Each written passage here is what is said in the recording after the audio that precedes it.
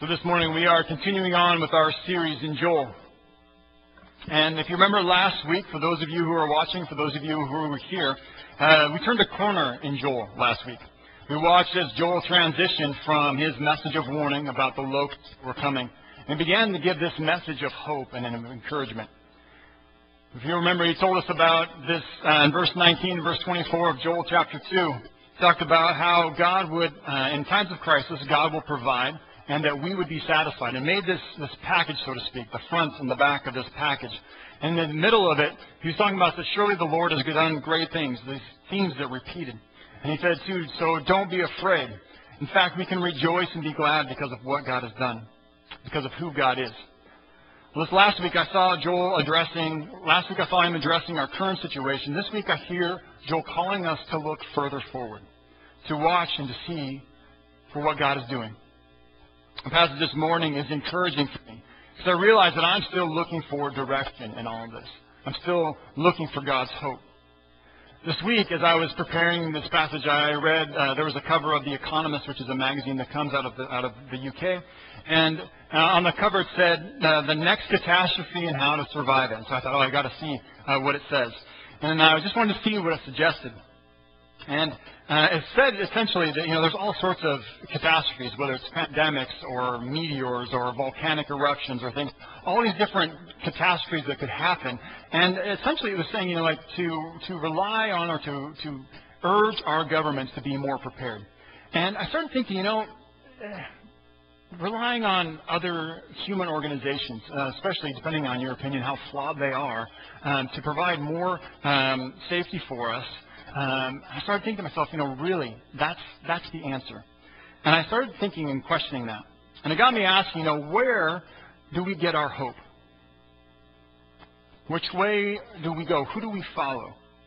Where do we get our direction in navigating this pandemic? In fact, I'm even asking, how do we join God in growing His kingdom here? Some of you are asking these sort of questions too. Last week, I feel like Joel was helping us get back on our feet in terms of encouraging us that God would restore what the crisis has taken. This week, I hear Joel saying that where things are headed, not just in the next few days, but further out. I hear God calling us not back to the way things were, not back to business as usual, but actually forward into a new faithfulness, into a new revival, into a new faithfulness following Jesus. So let's pray before we get into the text here. Let's pray that the Holy Spirit would guide us. Lord God, we pray for your Spirit to guide the words that I say. Lord, that you'd help us to understand this text.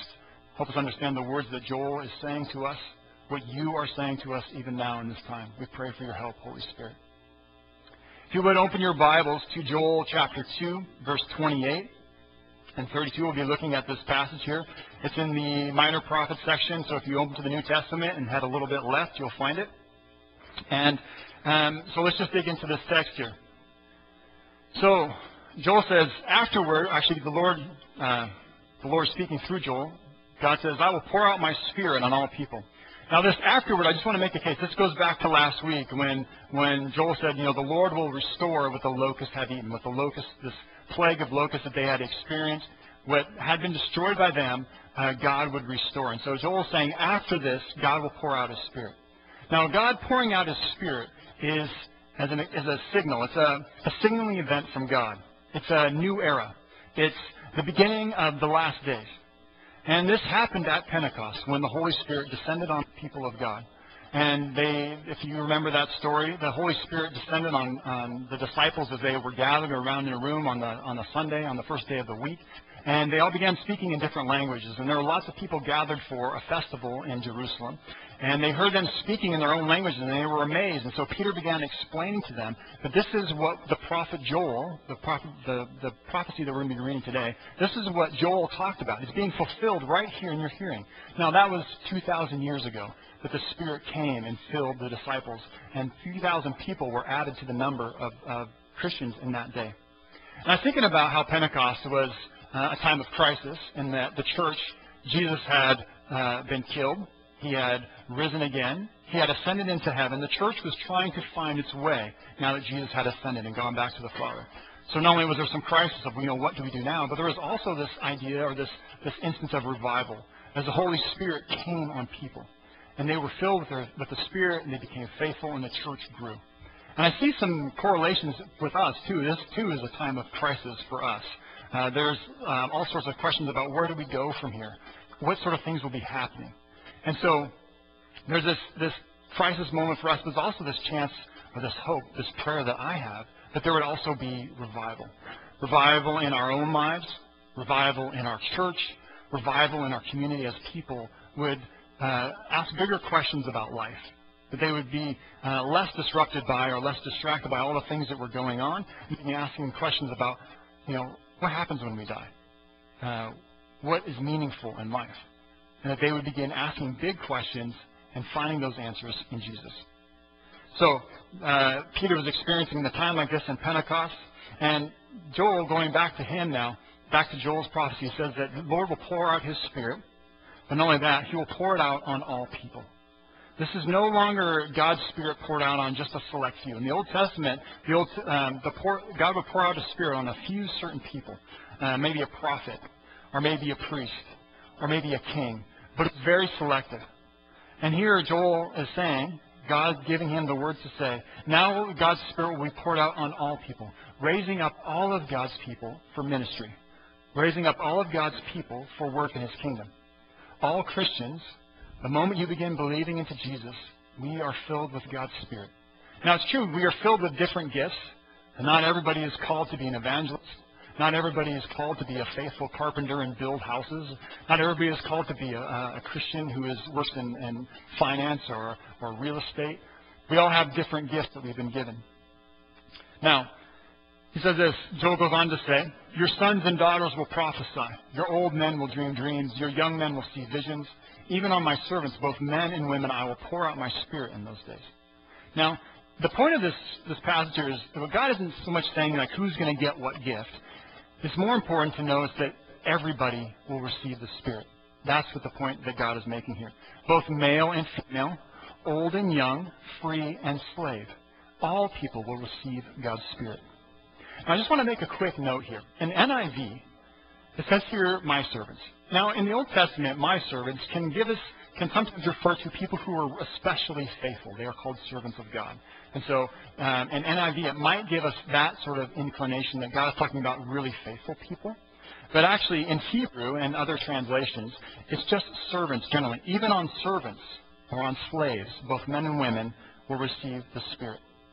Now, this is interesting because God is saying that I'm going to lift up even the lowest people of society. I will lift them up to be equal with priests and kings. All will receive God's Spirit.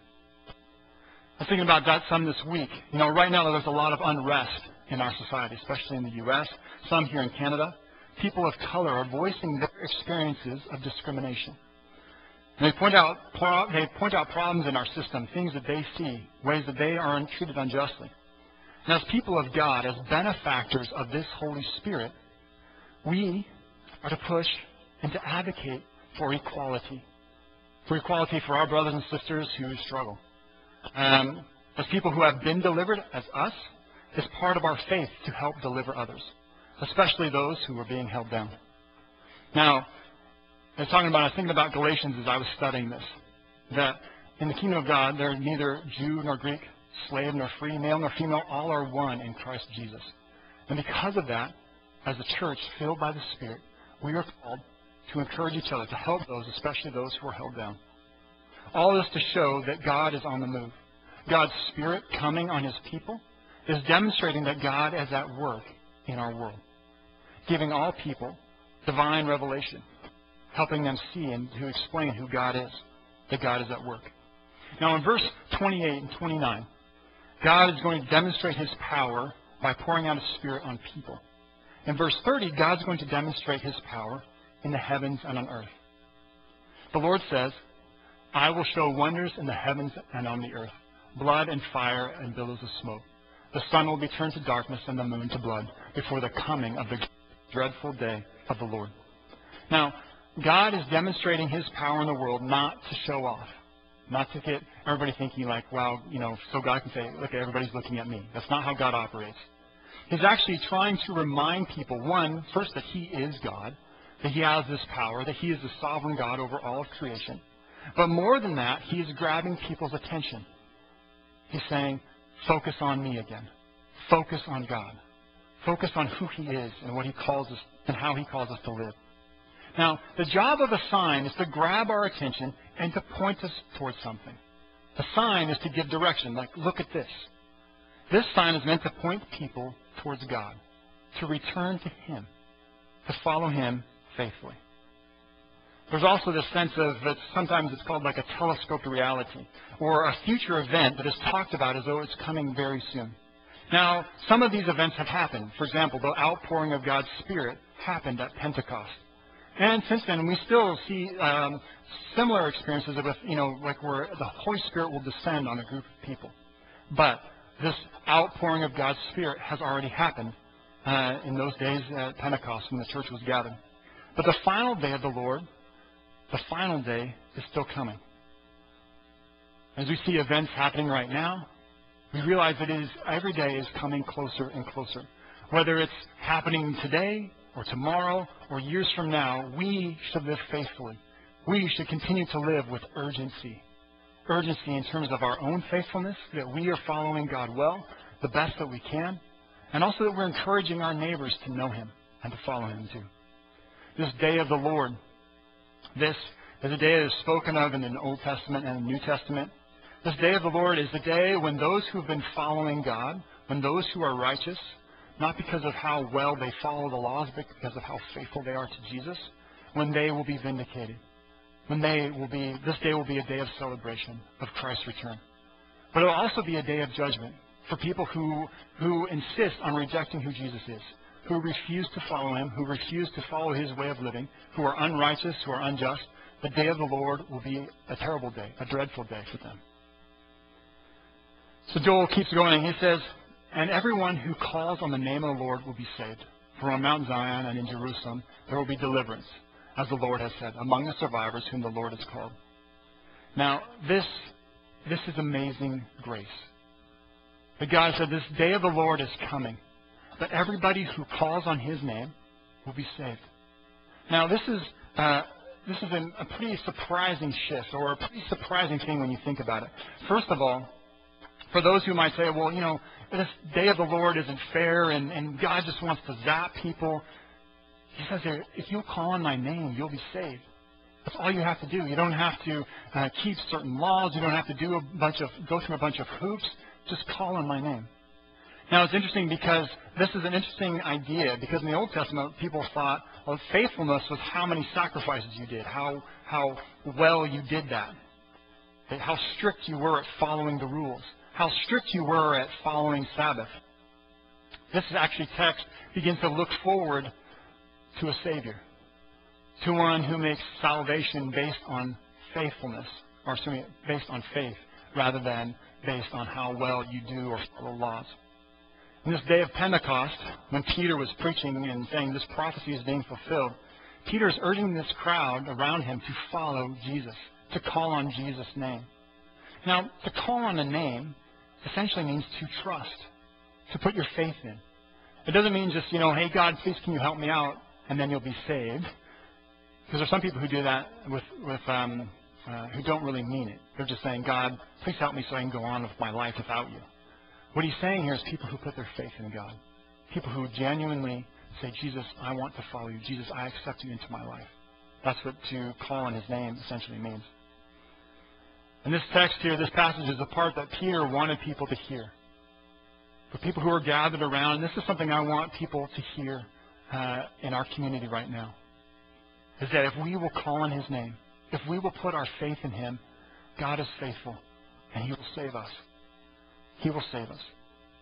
Now, I wanted to talk about this some too, because this idea of saving, sometimes, and this has been a part of Christian tradition for the last couple decades, is getting the idea that you've been saved. And what that means, some people interpret that just to mean that I'm saved so that someday when I die, then I'll get the good stuff. And that's not really what Jesus meant. When he said that you would be saved, what he meant was that we would have a new life that begins right now. That begins right now, and our life would take a new course. that we would put our faith in Jesus and we would start living the way that he calls us to live, the way that he taught us to live. That we'd have life more full right now and life more full that goes on forever. And I was thinking about this, sometimes, especially people who are outside of Christianity, they think like, man, there's just so many rules and like all the fun is stripped out of life. And I think about it and I think, man, I've been following Jesus for a few decades now and how it has made my life better. How it has worked in my marriage with my wife. How as I think about Jesus and my faith and wanting to be faithful to him, how it shapes the way I father my children. How it shapes the way that I work and act and live in my community, to be a blessing to people, to be honest, to have integrity, to ask forgiveness when I mess up, because trust me, I mess up. I fall short. But this new life, it's not just someday when I die. It begins the moment I began believing in Jesus, growing in this new life, this saved life. And there's the hope, too, and there's not the hope like, boy, I sure hope it happens, but more like the expectation, and I look forward to it. The hope that this life I have, that God has given me, goes on forever. That when I die, it's not the end. I actually begin this new and this amazing relationship with Jesus in a new way. And so I'm encouraged by this. This is, I think, what God is saying when he says saved. And he says there will be deliverance for all who call on the Lord, for those whom he calls. Peter was talking with the people who were gathered around him at Pentecost because he wanted them to call on the name of Jesus, to realize that God was calling them to this new life. That's my hope for us, is that we keep hearing this, that one, it would remind us that God has called us, and two, that we are saved by calling on his name. Now, there's a few things, this passage we could summarize it kind of into two parts. The first is what God wants us to know. The second part is what God wants us to do. The first thing I want to talk about is what God wants us to know. So first of all, that he will do great things, so be encouraged. God has poured out his Spirit. He's already done that. And there will be signs that come that saying that the day of the Lord is near. Maybe this pandemic is part of it. I don't know. But for us to live faithfully, to be encouraged. The other thing that I wanted us to hear, or I think God wants us to know, is that he's telling us ahead of time the things that will come. So don't be afraid. There will be things that will be difficult and troubling, things that will be scary, but for us to not be afraid, to keep trusting in him, to keep seeing that all of these days, all of these events that are coming lead us closer and closer to his return, that we would be even more faithful in light of that. The other thing that I think God wants us to do, this is the other part of it, that God wants us to know some certain things, but he also wants us to do. He wants us to call on his name so that we would be saved.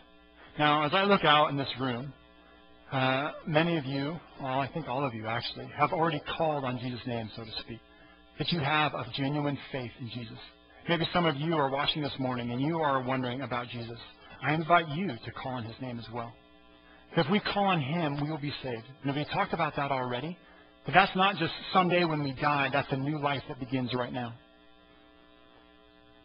Not only that, I think God wants us to join him in mission, to be urgent about our faith and urgent about the faith of others, to join him in mission so that others would be delivered too, that our friends and our neighbors, those people that we care about, those people that we know, that they too would realize who Jesus is, that they too would be saved.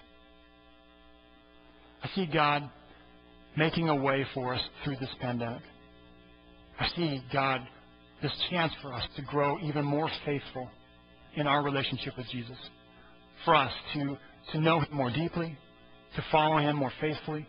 But I also see God calling us to be more committed to mission.